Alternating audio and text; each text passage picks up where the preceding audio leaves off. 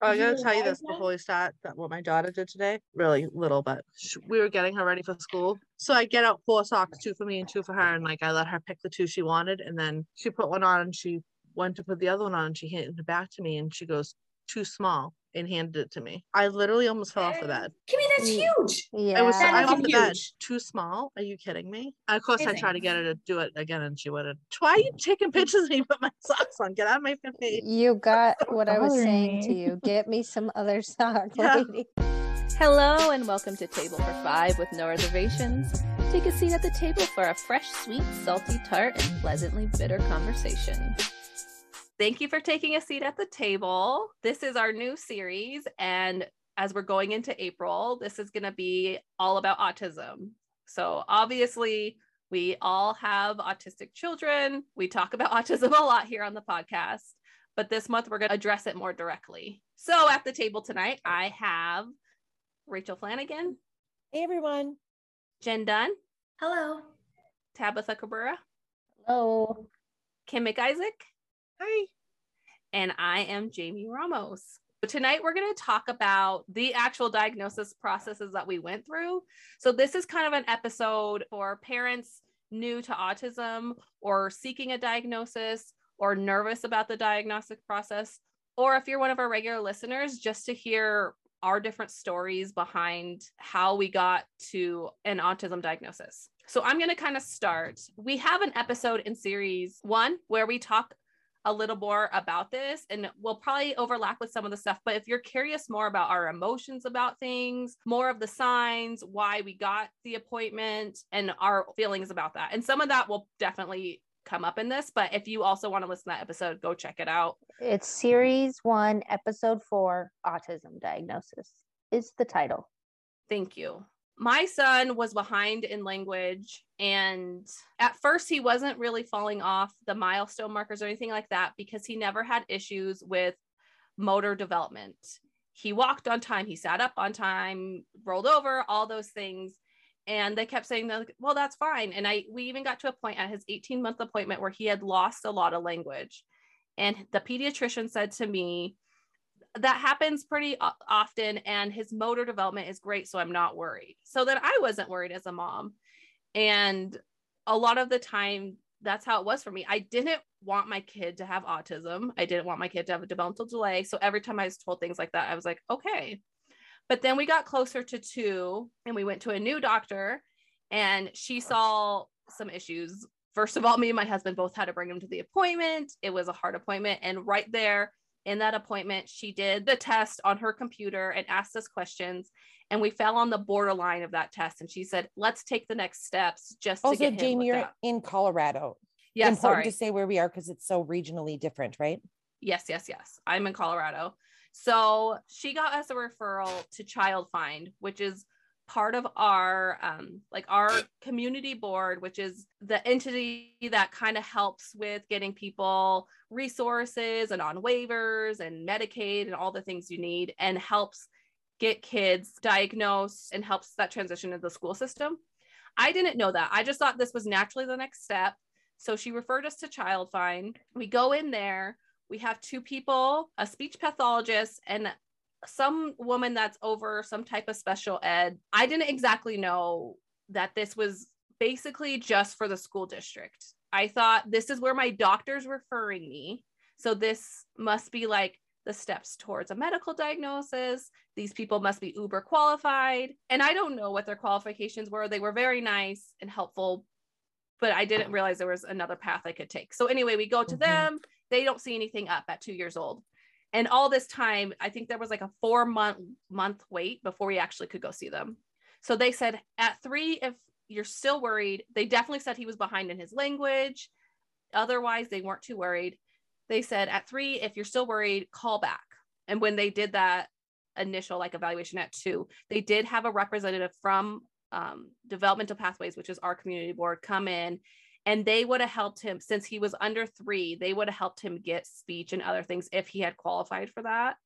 And since the second time we went in, he was over 3, that person didn't come. And then that goes straight into the school system. Because then it's kind of like, you don't need early intervention because you can get that through get those ECFE. resources through the school.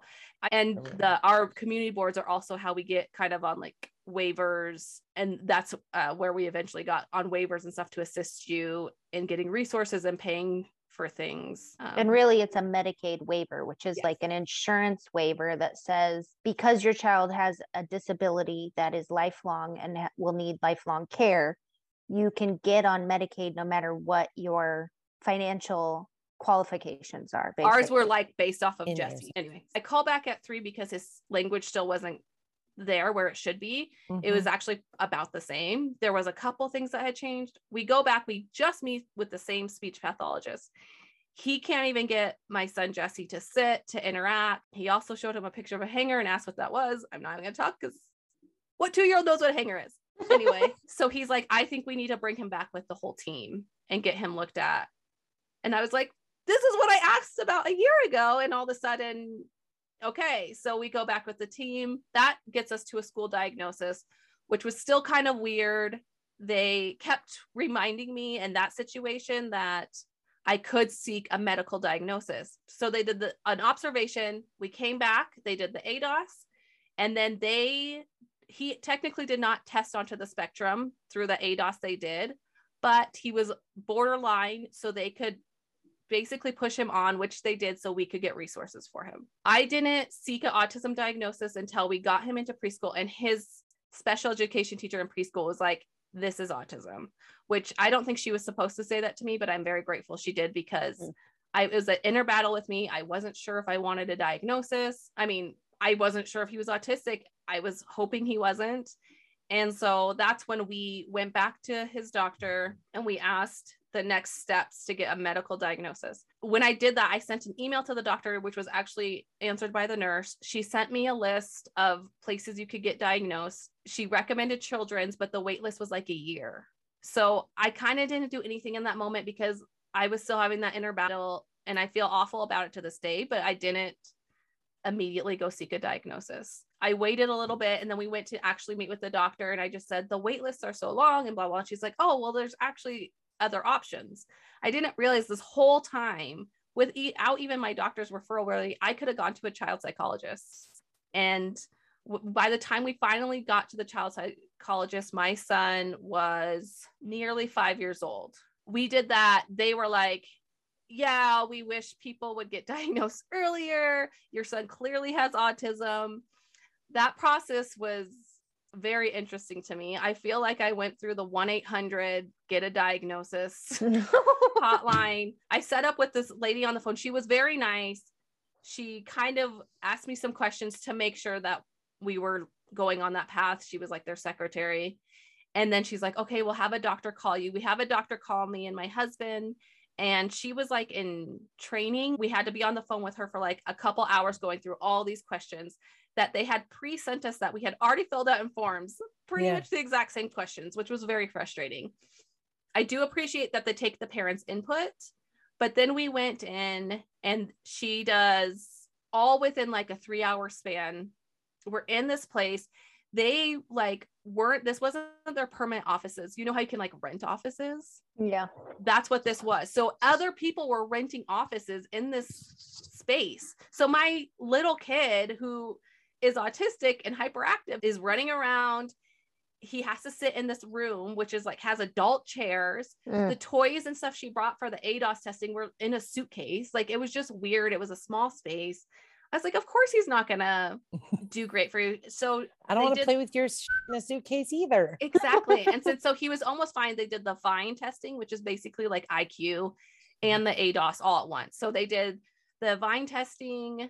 That took forever. They're trying to get him to do puzzles. They're trying to get him to mimic the block patterns they're doing. The whole time I'm trying to sit in my hands because you're not supposed to help them. I was nervous the whole time. My son did actually good for where he was at. And then they give you a little break. We go back in and they do the ADOS, which is the test they do to test if your child's on the spectrum. So we finished that all out. Her supervisor over her, he's been in the next room and she like gives him all the notes and blah, blah. And we had basically told him this whole time that we are pretty sure he's on the spectrum. When we leave that appointment, I'm just like nervous and sad this whole time and just it's just one of the most uncomfortable moments in my life. They're like, yeah, we're pretty sure he's on the spectrum. We just basically have to finish like filling in all the score sheets and everything to see where he's at. And that was it. Like, I felt like there should have been like more observation. I felt like they didn't know who my son was outside of being in this tiny room for adults. We got the information basically over a Zoom meeting, the diagnosis. We could have gone in, but we opted for, which I'm glad, because I just bawled right after. At the end of that call, the Zoom call, where they told us he was autistic, they gave him a level 3 diagnosis. They also gave him accompanied language impairment and intellectual disability. And then that was kind of it. I was like, well, do we follow up with you?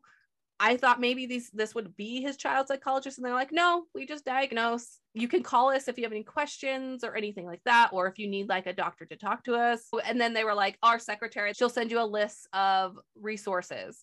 I never got that list. I even emailed her asking for that list. I literally got emailed the packet with like the Vine results, the diagnosis, and that was it. I did not get anything else. No references where to go. I eventually got some kind of information from my doctor that seemed really outdated, but that was kind of it. We were told to do ABA. That's what they recommended. And that was how we got the diagnosis. So it begins. Looking back, I wish I would have known that I could have immediately gone to a child psychologist, that children's wasn't my only option, which I'm sure they're great. But here in Colorado, the waiting list is insane. And that could have improved in the last few years, but I'm guessing not because of COVID. I wish the doctor would have just said, when he had that speech regression at 18 months, I wish he would have just at that point had us go get looked at.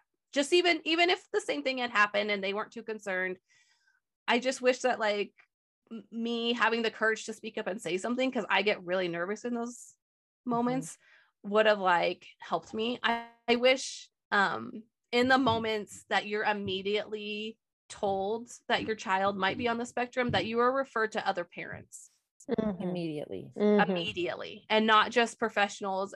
And I will say, from like, we had 2 different pediatricians in between this time.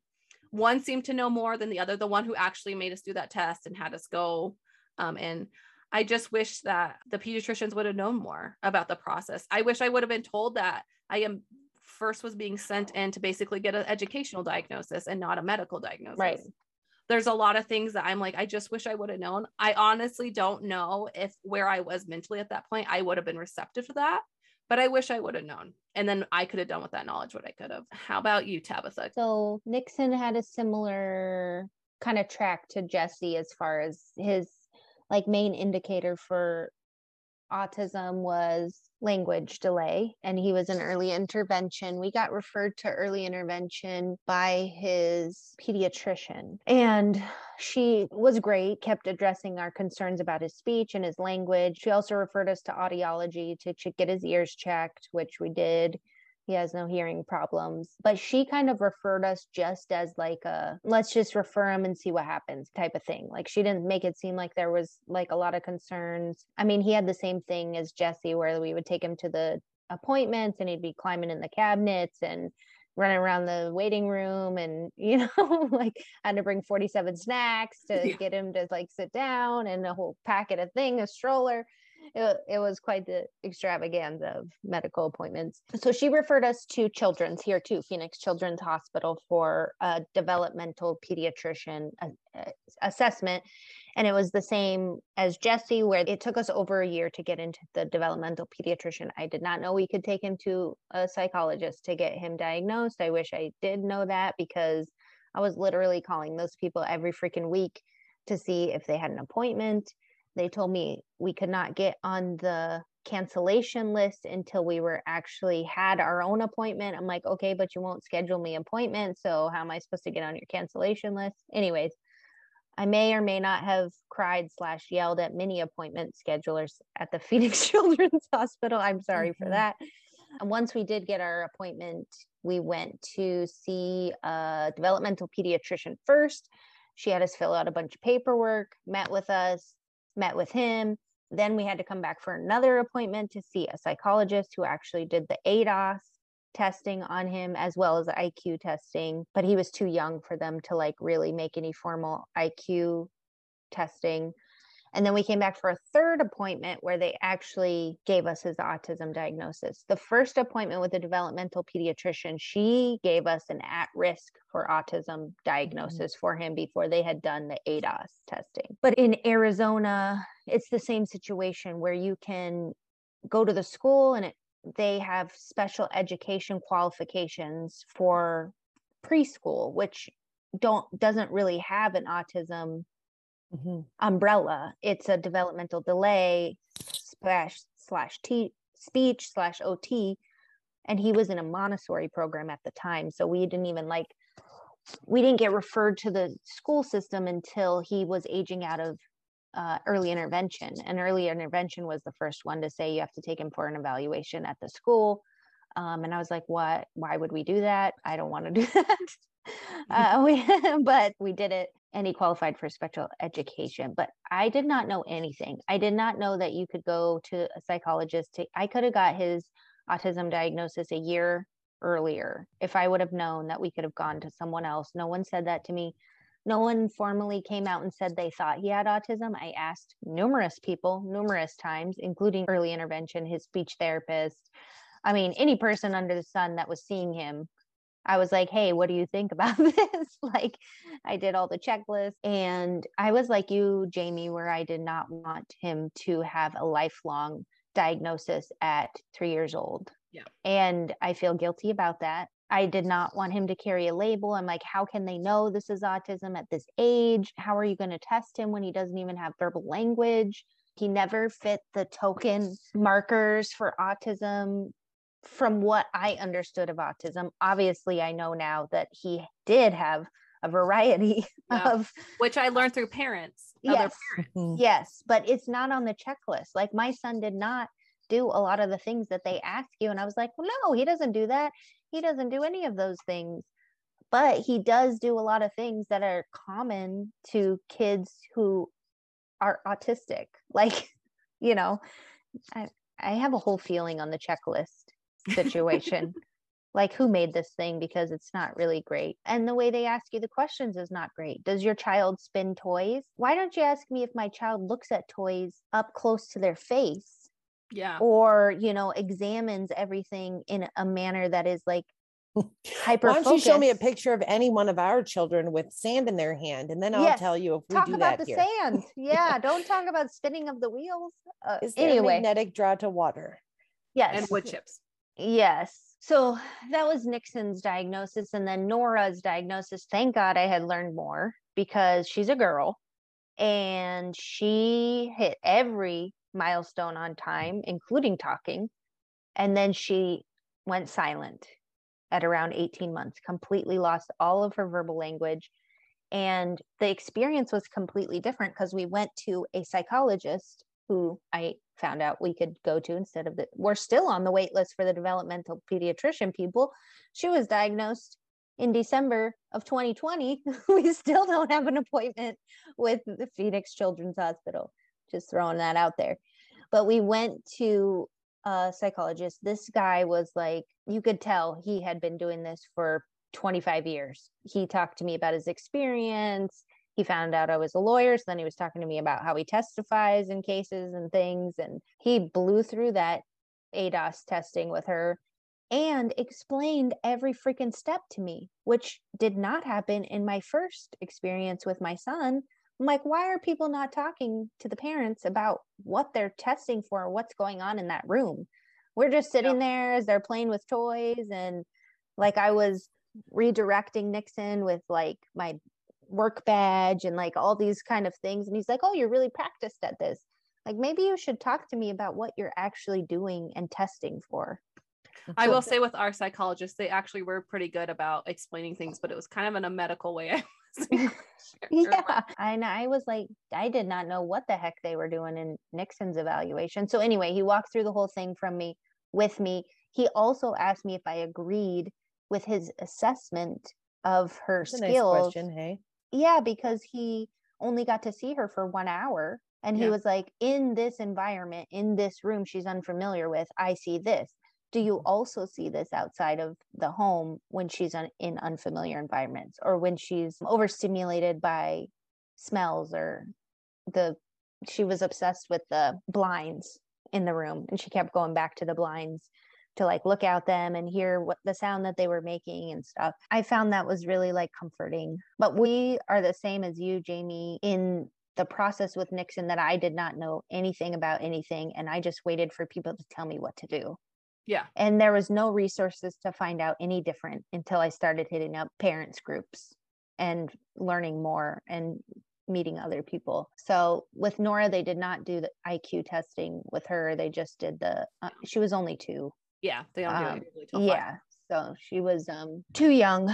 But with Nixon, they gave me a 100-page binder with I will tell you, no resources in it. It was just information about autism and like the We don't know background what to of tell autism. you, and we're not going to help you with anything. So here's a binder. I mean, there was probably like some kind of form list in the back that didn't explain anything about anything. And then I went to the websites to see if I could find out what they were for, and who knows. And we also got recommended to speech OT and ABA for both of our kids, basically. So different diagnosis experiences, because I knew more with my daughter. And so I was like, you guys aren't messing around with me. Like, what's the quickest way for me to get her in the right place so you guys can tell me yes or no and get her the resources? Because here in Arizona, you can't get outside of the school system, you can't get resources until you get them DDD and Arizona long-term care. 2 separate applications for anyone in Arizona who's listening. DDD you have to apply for first, and Arizona long-term care, which is the insurance portion, which actually gets you the services. What does that stand for, Tabitha? Developmental Disabilities Division. So it's the division that decides if your child has a disability, and you have to meet with someone. They do an interview of you. 854 questions. Yeah. And they make sure you qualify financially, which really is not your financial qualifications. It's your child's financial qualifications. Yeah. So if your kid has less than $2,000, then they qualify for DDD. And then Arizona long-term care, someone interviews you and you go through all the questions about what they can and cannot do. And you feel like you should say yes to some of the things that they can do, but then it counts as not a point for them needing services, basically. So is this to get your services covered? Yeah. Well, if you don't have private insurance. Okay. So like for us, we have private insurance. And so our services run through our private insurance first. And then second, they run through as our secondary insurance, Arizona long-term care picks But if you were willing to pay what your insurance doesn't cover, you don't have to do the long-term care. You don't, but in That's Arizona, like if you get your child on Arizona long-term care, there's a point system of before 3, and there's a point system after 3, and they have to requalify at 6 years old. If they requalify at 6 years old, then you are on Arizona long-term care until they age out at 18 or after, whenever they leave the school system. But I didn't know you can submit both applications, DDD and Arizona long-term care, at the same time, because it speeds up the process, because you have to wait for those interviews to be scheduled. You have to wait. They're 2 separate departments that do the stuff. I submitted all of my paperwork of the kid's diagnosis, everything ahead of time. You know how crazy I am about that. Mm-hmm. And the guy who came for Nixon's interview, he's like, I've never seen anyone get Arizona long-term care this fast. And I'm like, yes. Well, we don't mess around over here. Like, sir, schedule your appointment, because we're not messing around with waiting for services that my kids need, because I was just on a wait list for a year to get his diagnosis. So whatever the fastest road is, let's do it. So anyway. And they bank on people not knowing. Yep. They absolutely do. And we've talked about this before. It's like, everyone holds information to themselves. Like there's this thing where no one wants to give you the answers unless you know the questions to ask. And how would you know the questions to ask if you haven't been through the process before? Yes. Like if I would have known to ask, is there any other place that my child can get an ADOS evaluation? Maybe I would have known we could have gone somewhere else instead of waiting in it that whole time. But anyway, Rach, do you want to go? Sure. Seeley's diagnosis story is similar to the boys in the sense of our first diagnosis, where you don't know where you're going, you trust the people. Our family is a little bit different. I feel our process was a bit stunted because we had lots of transition. And so Seeley was adopted and we had a pediatrician until she was around 18 or so months. And then after that first pediatrician, we were with another for like another year or two. And then that's the doctor that sort of had the come to Jesus moment with me at the end of her 4-year well check. She's the one that said, we need to discuss how Seeley's severely neuroatypical. And I was like, great. What the is that? Like, I was like, sure, whatever. Is that what this busy thing is? Like, what's happening? Seeley had looked up the woman's dress during that doctor appointment. Like she was all the frick over the place. It was everywhere. So That's like, girl. yes, Yeah. we were past bedside manner. We were like, oh, briefs, you know. She then she told me, like, we were in rural Wisconsin at the time, and she said, you know, your best resources are going to go to the Twin Cities. You'll find Children's Hospital, this other clinic that's kind of well known for diagnostics and services and stuff. Therapies is what I mean. Or you can go to the University of Minnesota. And so I picked whichever one I did. They didn't call me back.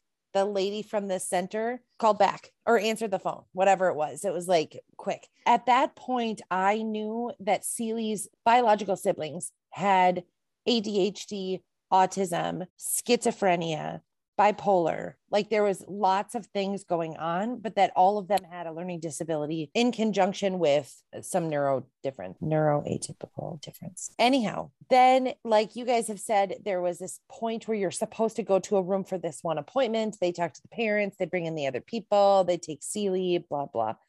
And then you come back for a second or third. Because we were coming from rural Wisconsin, they put the first 2 appointments together and said, based on those 2 appointments, we would connect with you about the results over the phone. Well, by the end of that appointment, they were ready to like call a spade a spade. We were talking about autism, ADHD, sensory processing disorder is what's happening to your daughter. It is not quirks. Like you guys have gotten your way through all this, but this is like a constellation of things together is a big thing. Like you've got a big thing going on here. And, you know, up until that point, I swear to God, and maybe even once I started getting to know you guys and talking about this process, I'm a first-time mom.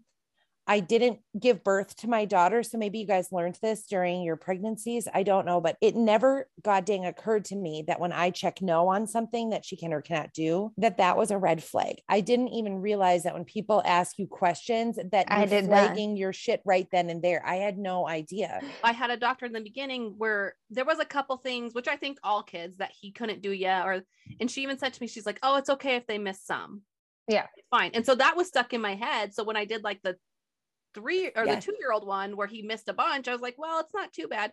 Apparently it was. I didn't know that was like, this is a test. And with this Seeley, is a test, people. It would be like she can't recognize faces, but every time somebody comes into a room, she acknowledges them. So she's got a less than 4 to 6 month mark with not being able to look at your face or not giving any F's. But every time she walks into a room, which is a 7 to 9 month milestone, she startles. Well, startling is different than noticing. And so like, I didn't know that the way I was answering was dictating her.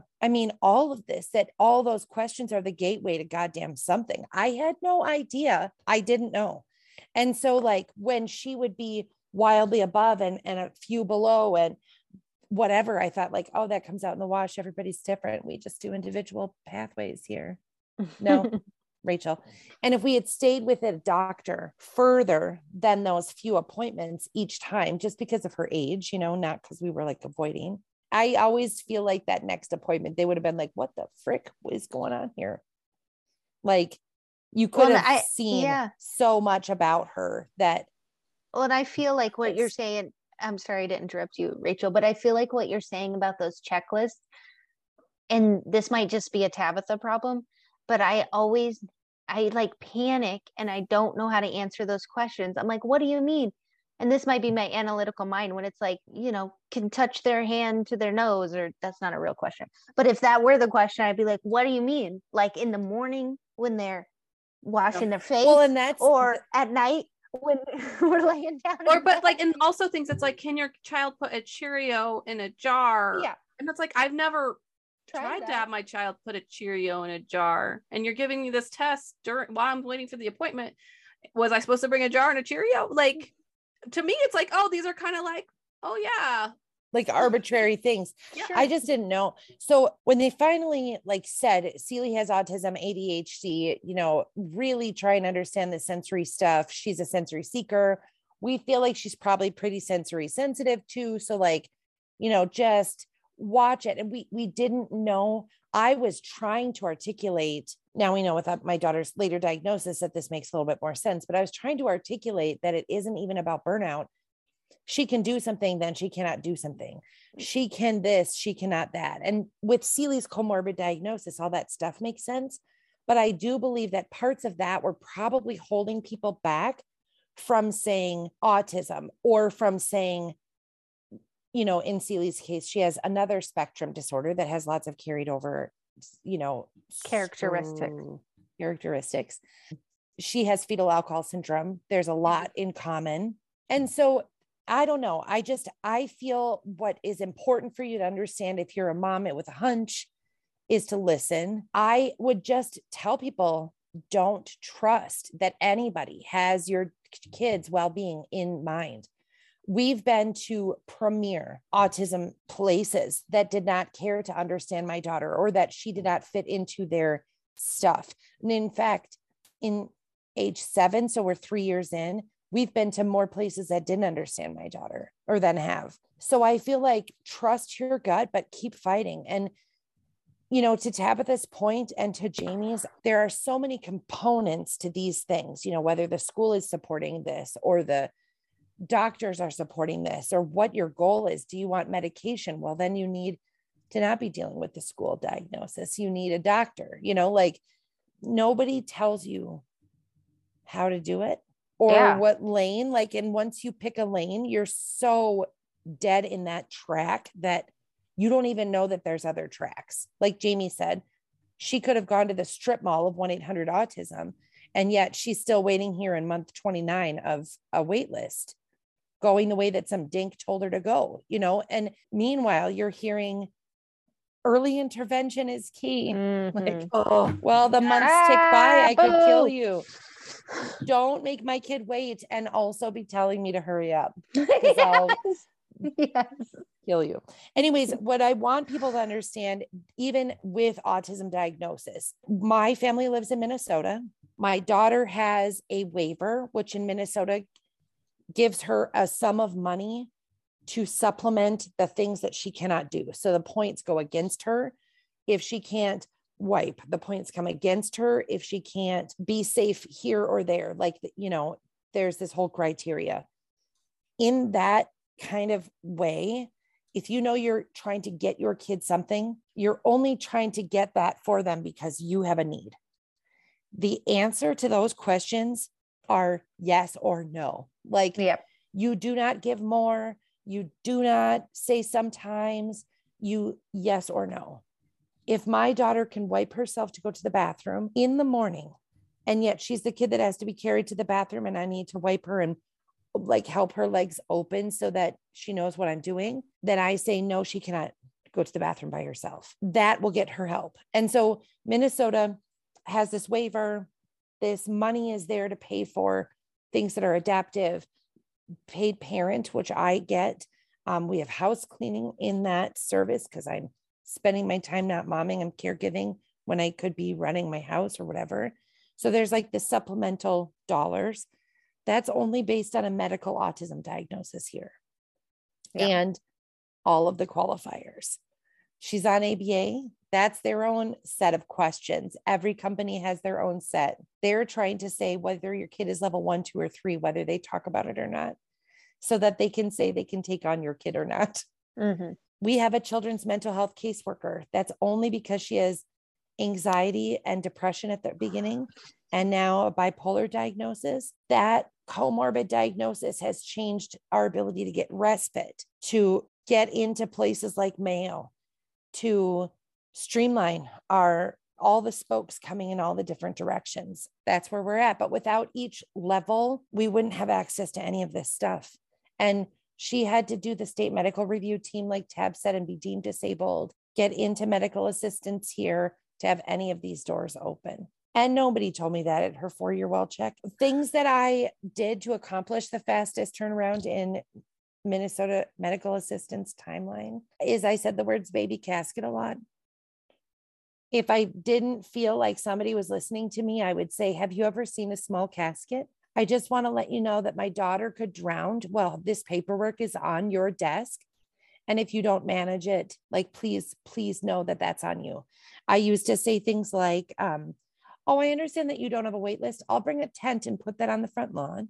And then when they laugh, I wouldn't.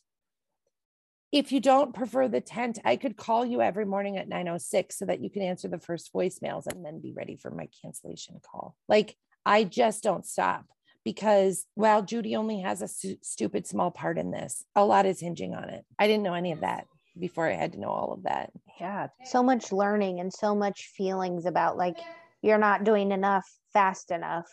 And it's trust. You trust these a-holes that only tell you about their track. And you don't have any control over any of that. You just have to like be on the wait list and wait for the appointments and everything else to occur. What about you, Jen? Well, I'm in Canada, so mine's, I want to say gravely different than yours, and yet not. To my knowledge, nothing that I experienced. I can only speak for us. There isn't a school diagnosis, like an educational one and a medical one. There's only a medical one. In fact, the school won't even say the word, touch it. You have to have that medical diagnosis. So Kaya didn't speak, which was, she did all her marker skimming. She walked at 12 months and all that kind of stuff, but she wasn't eating and she wasn't talking. And so that was a big flag for me. A lot of times I was brushed off, like she'll, whatever. I, like all of you, did not want the diagnosis on any level, but I was just sick to my stomach every day. I woke up with this sinking feeling and I went to bed with a sinking feeling, and I knew something was happening with my daughter. And so finally her pediatrician said, well, she doesn't have great eye contact. And I was like, that's what you're noticing? A kid doesn't say a word. She's 2.5. That doesn't talk. There's no babble. There's no mama. There was nothing. I also am a liar, because I see on my Facebook memory posts where I'd be like, my baby said mama and dada too. No, she didn't. Oh my gosh. All lies on those, all the early years were lies. I lied through hope too. Yep. And so I, as well, I would, I actually talked so in Canada, you go, I'm in Vancouver, there's Sunny Hill Hospital, which is an extension of Children's, which is the main diagnosing hospital. I always say Kaya and I got into before the boom hit, which was 2012. Now you can't get in to see anybody, even if you pay privately. You're on a 1.5 year wait list, 2 years, just private, to pay yourself to get the diagnosis. So we went to Sunny Hill, and actually the psychologist that diagnosed Kaya was her last case. And so I kept hearing from everyone, well, you want the diagnosis, get the diagnosis, at least get her in, you'll get the funding, you'll get her in the therapies. I remember saying, I don't care about the freaking funding. I don't want my kid to have autism. And that's the truth. That was where I was at in that time, scared of it. So they typically keep them you go in for 2 days, and they do the ADOS and they do all those things. She sees a speech therapist, etc. They actually brought Kaya back a 3rd day. She's a girl. Mm-hmm. She's a girl. They present very differently. Kaya didn't have a lot of check marks when they sat there and did things, yet if I'd fill it out, it would, I'd always try to fib so I didn't hit that red line of the numbers or whatever. They brought her back a 3rd day. When we left the 2nd day, the lady said, and I said, do you think she's autistic? And she said, I do, but I want to bring her back another day and do some more tests. So long story short, we brought her back the 3rd day, and she was diagnosed. They handed me a red binder. It's a RASP list, which is government approved therapies that are paid through the funding. And they sent me on my way. To be honest with you, I didn't even know what autism was. I mean, I was so overwhelmed by it. Mm-hmm. In all honesty, I called it the A word for a good year and a half. I couldn't even bring myself to say autism. I wouldn't even say the word. So I left there and I didn't have any guidance. It was here's a binder and go get her into some early intervention. You know, that was really it. It's pretty cut and dry here. We don't have to, and I'm very thankful, not for what you ladies went through, but we don't have those hoops to go through. Once you finally get in to see somebody, which again can be a couple years, which is agonizing because all these so-called professionals pound their chests about early intervention. Well, you can't get your kid into early intervention if you tried any harder, even if you wanted to pay privately. I mean, the wait list is so extensive. And that was it. She was diagnosed and we were sent on our way. It's pretty cut and dry here. Mm. And it was her pediatrician. So the pediatrician has to write the referral. And she did after a certain amount of time. Well, and it's really like here, early intervention, what they call early intervention, drops off at 3 years old. Mm. So if you don't get your kid, and that's a federal program. And so it goes birth to 3. Mm-hmm. In most states. And so if you don't get a diagnosis by the time you're 3 years old, then it does get pushed to the school system. So in Vancouver, well, in British Columbia, and I can just speak for my province, every province in Canada, so for the US listeners, that's like states. It's different province to province. We live in a great province for this. Any child your income, it's got nothing to do with your income. So any child under 6 automatically gets a $22,000 grant. For people outside our world, you think that's a lot of money. I can assure you it is not. But you know what? I'm very thankful for it. It's better than not getting anything. Mm-hmm. So you get $22,000.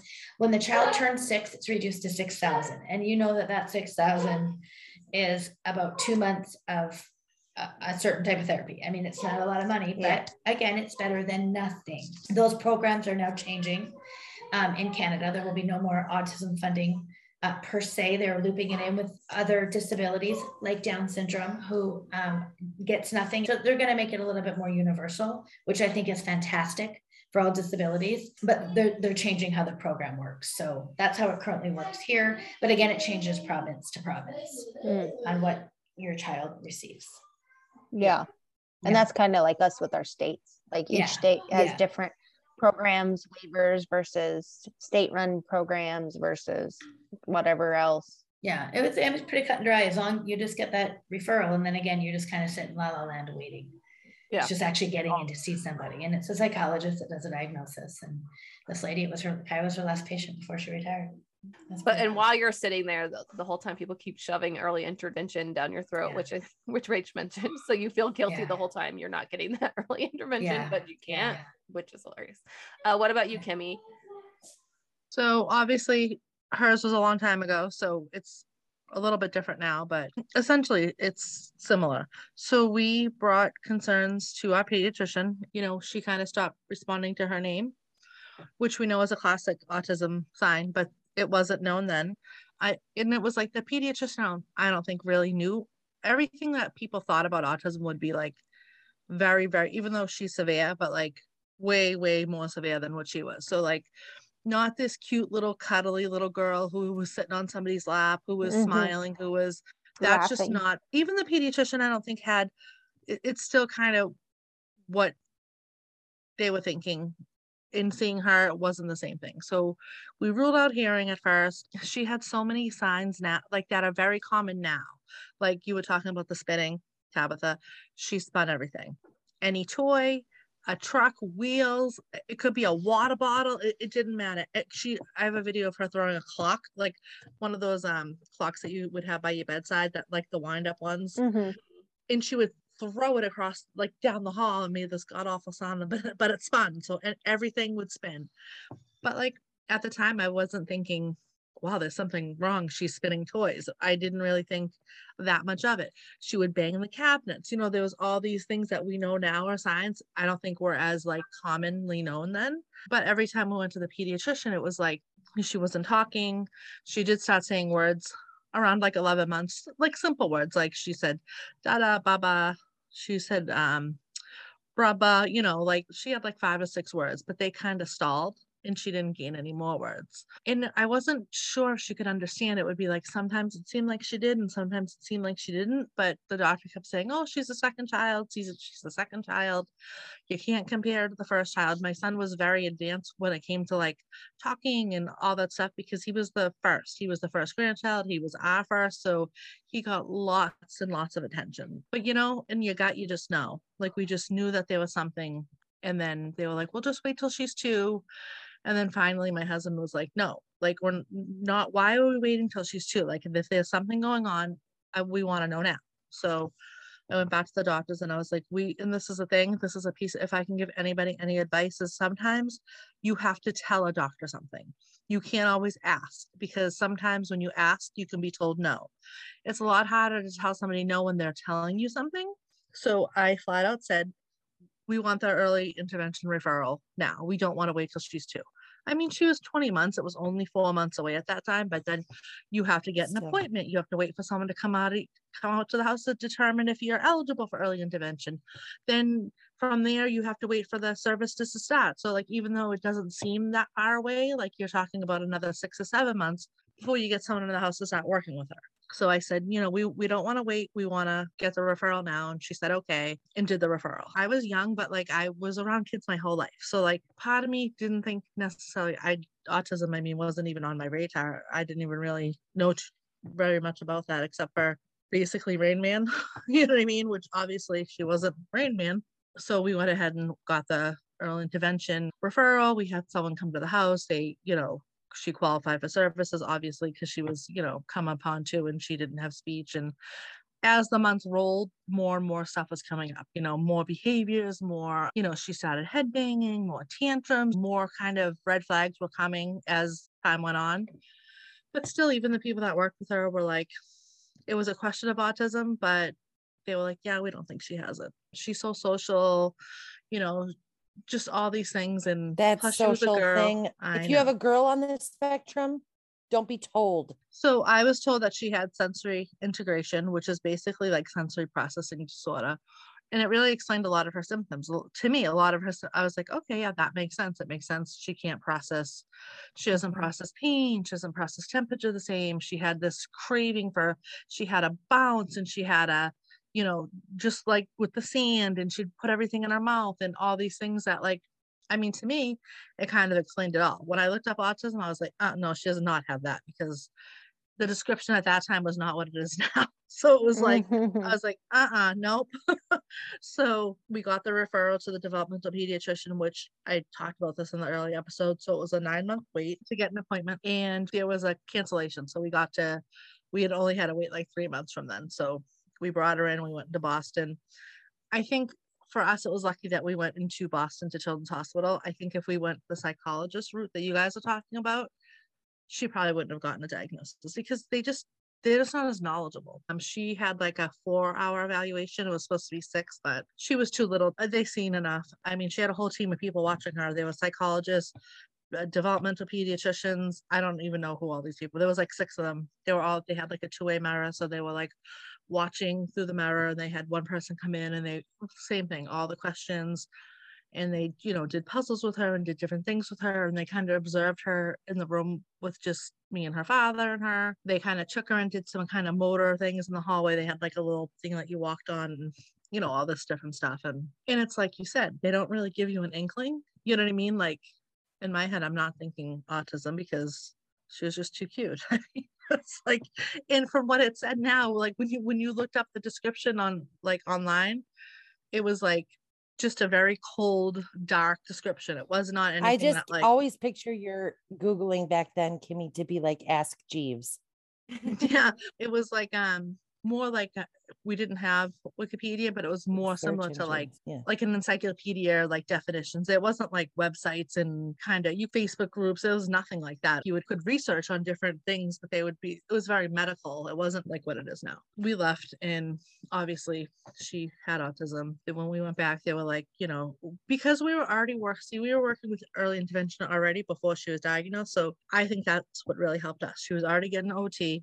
She was like supposed to be getting speech, but they only had one speech therapist for like 50 communities. So like that, we were trying to get that, but we were already like on the list to get that. So we're already getting a lot of the things that they would recommend if you're diagnosed, except for ABA. So they early intervention went and they set up like I didn't have to do anything. They set up the school system stuff. They set up the ABA. I mean, honestly, I didn't know what ABA was. They were just like, you should get ABA. That's the only thing that's, proven that works, that helps kids with autism. Until because she couldn't go to the preschool until she was 3. She had turned 2 in April and she was diagnosed in July. And then she started with a half a day at school so she did the ABA for that, like from the summer to the following April when she turned 3. And that was it was in-home services. They didn't have ABA centers. It was just a person came and, they worked on all the things, because like I said, as time rolled on, more and more things, her eye contact stopped, just her eating, like all that stuff, everything kind of came to like a head basically. But we had the people around us at the time who were somewhat knowledgeable that could kind of help with some of the stuff. And the ABA, I mean, she didn't like that very much. But I think, did anyone else have like a team? Like, is that like a past thing because it was so long ago? We had a team. You had a team. There was like an entire troop of people, and then like more would be coming and going. You mean, mm-hmm. Yeah, like how you said you had like a psychologist, like they all observed her. I'll say we had that through the school. I'll give them that for the school. We had like the speech. We had that through the school. Through the school, but our diagnosis, if we had gone through the developmental pediatrician or the fact we went to college, it was one person. It's interesting too, because I had never heard of an educational diagnosis until I started talking to you guys, or like started talking to people from Coop Strip. I was like, what? I'd have never even heard of this. So I guess here, you wouldn't really do that if you had a child that was severe. You wouldn't need that. But you need that if you have a child who's, when they open up the criteria, because there are so many diagnoses that are, kids that can do reading and writing and, be in regular classrooms, you don't necessarily get services just because you have the medical diagnosis with autism. But like for somebody like Alyssa, they wouldn't have to get an educational diagnosis and a medical one. They would just need the medical one. So it's very interesting. And here we didn't do an educational diagnosis either in Minnesota, but we still have to qualify. Like Sealy has to show that she's autistic enough for each program every time we go anywhere. Too. Yeah. And so like it is mind-boggling to me, because here you get a diagnosis. You don't have to prove it every year. It's awful what you guys have to do. So we don't, okay, so I will say this, and you guys probably do something similar. It's not technically a school diagnosis, like the school, I mean, ours kind of is. In Colorado, they do the ADOS through the school, and I know most places don't do that. We don't, yeah. And our school district, actually, I don't know if other school districts do that. That's just my personal thing. They do the ADOS, and it's kind of like a diagnosis, but they're not medically diagnosing your kid. It's just what we refer to it as. So if we hadn't done the like early intervention before to get Jesse into school with it, like we got him into preschool early because of it, like Jesse just did it again at school. I knew it was happening. They're like, hey, we're doing an evaluation, but I wouldn't have known as much. Like I wouldn't have been there sitting through it because he did it in school. So even the very severe kids have to do that here, but I'm sure it goes much quicker because they're like, yeah, they need so this. I think what it is here, it's if there's a question, if the medical autism means that they should be on educational plan and they need an educational autism diagnosis. That's what ours is too. So you don't need one if they're not going to question it. If it's very clear cut and they can really see that the children need help and they're not cheap.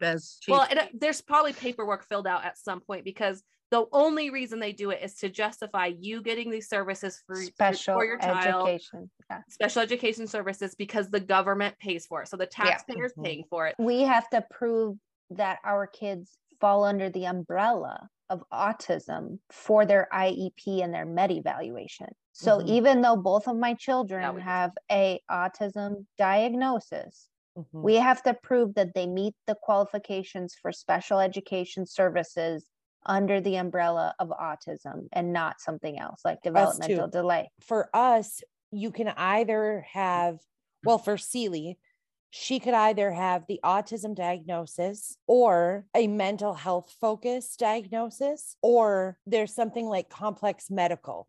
And that would be like seizures, diabetes, like there's other stuff that fits within that.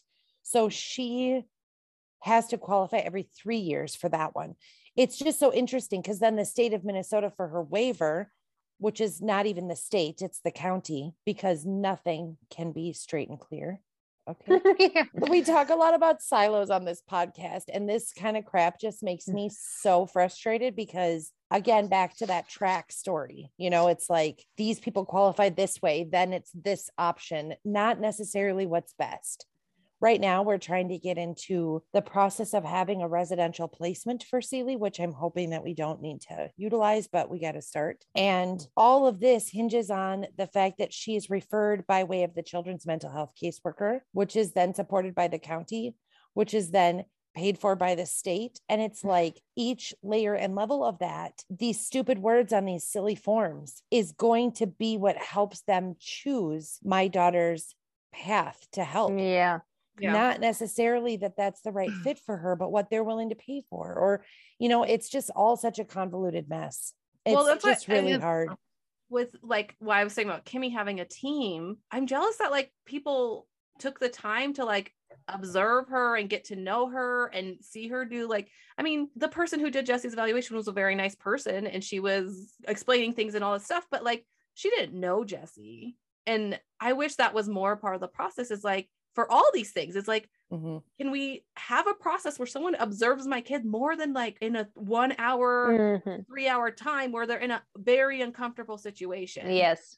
Well, Yeah. it's funny, Jamie. Earlier you said something about, I don't know if it was when we were recording or not, about just autism isn't, it was enough, then it wasn't enough, now it's enough. And it's funny because when she was diagnosed, she had autism. She qualified for everything. That's all.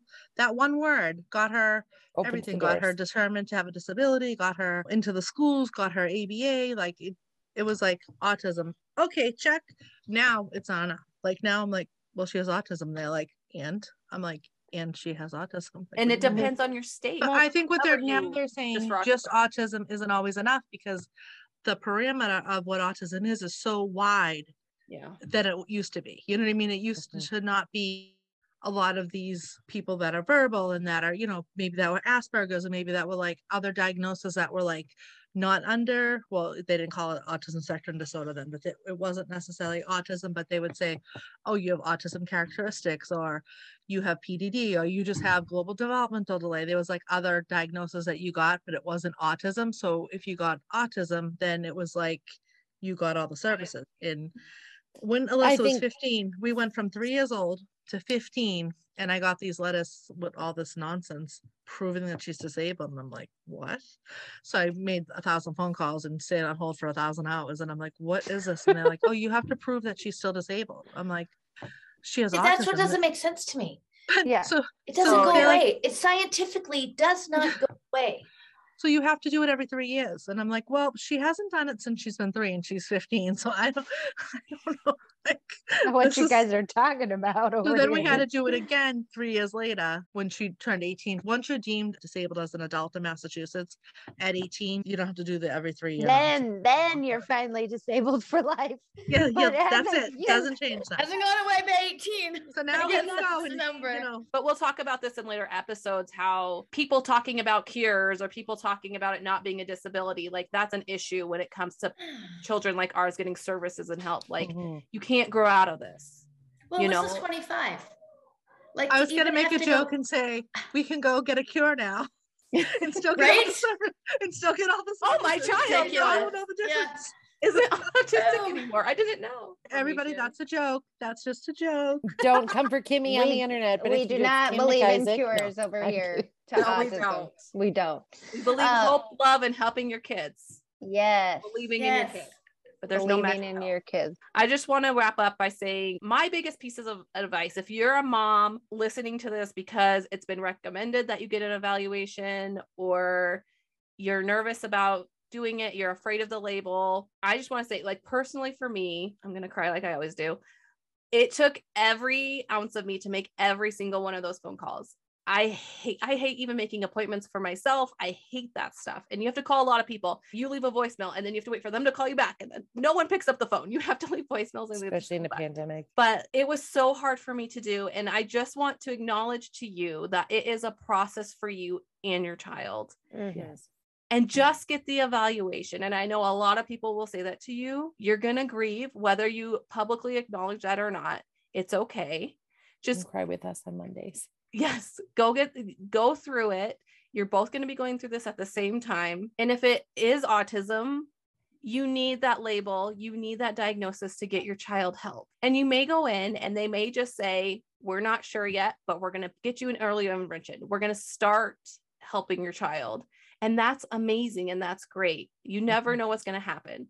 So just put yourself out there, get your child evaluated, and it will be okay. And listen to us or find a support group with people who are like-minded with you. And that's going to be the biggest help for you, is finding other parents. They're going to help you find the resources. They're going to help you deal with your emotions, and it will be okay.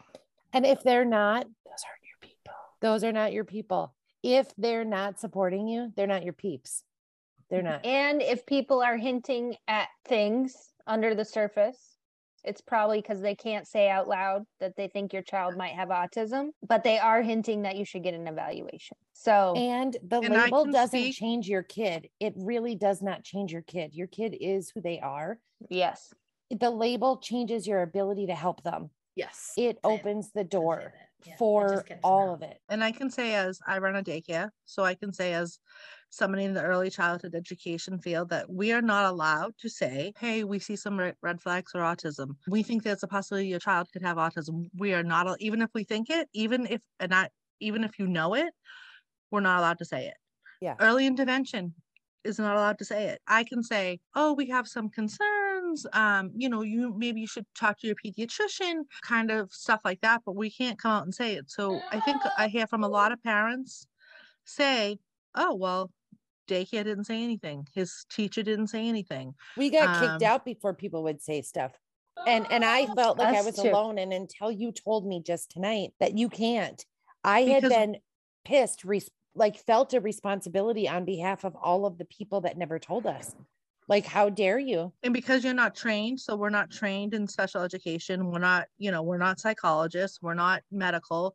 That is why we're not supposed to do that. I don't know who's supposed to be telling people, but I think a lot Apparently of times nobody. The table for five. Apparently just to nobody guess- can just to say guess, this. I have somebody who came into my daycare. They were having another baby on the way, and she told me she had some concerns.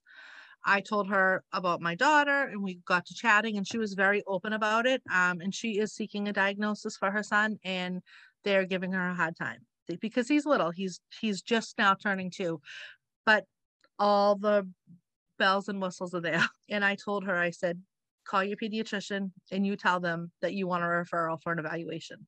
And she came back and said, oh, it worked. I said, don't ask. Sometimes you got to tell. Sometimes or sign the a concern release is, of information, and Auntie Kimmy will call. yeah, if they're worried if they bring somebody too young, they may not get diagnosed yet.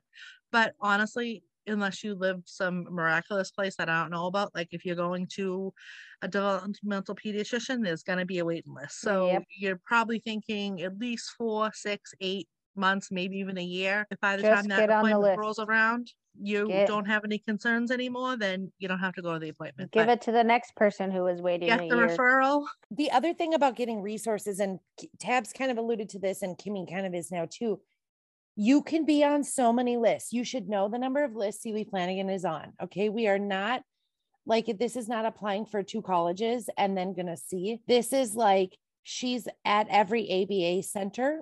They have a file that says Seeley Flanagan. There is respite providers that no longer provide respite services that have Seeley Flanagan's name. I would love to be called by a center.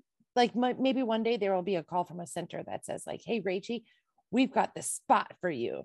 And I get to hang up on them and say, she's in such a great fit right now. We don't even need your business. Mhm. Call the next person. They've been waiting. Yeah. They've go been waiting. call- Yeah. She's Call- going to cry in 3 minutes, but Call Jan down the street. She needs get your on all the services. lists. Like, don't feel like, okay, I'm in a path. This is going to work. I mean, I am here to tell you, sometimes it doesn't. Sign up for it all. I mean, for me, it was like a slow roll. I was in denial a lot of things. Take it one day at a time. Call an ABA center once a week. Or still to this day, I hand things off to my husband. If you have a partner, a significant other, someone that can make a call every once in a while, make them do it. Yeah, thank you for listening. Hope this was helpful. Hope this was We hope this was helpful, If people. not, next episode, very exciting. We have an interview with our friend Kate Swinson from Finding Cooper's Voice, all about her new book that's coming out pretty soon called Forever Boy. So make sure you guys tune in for that.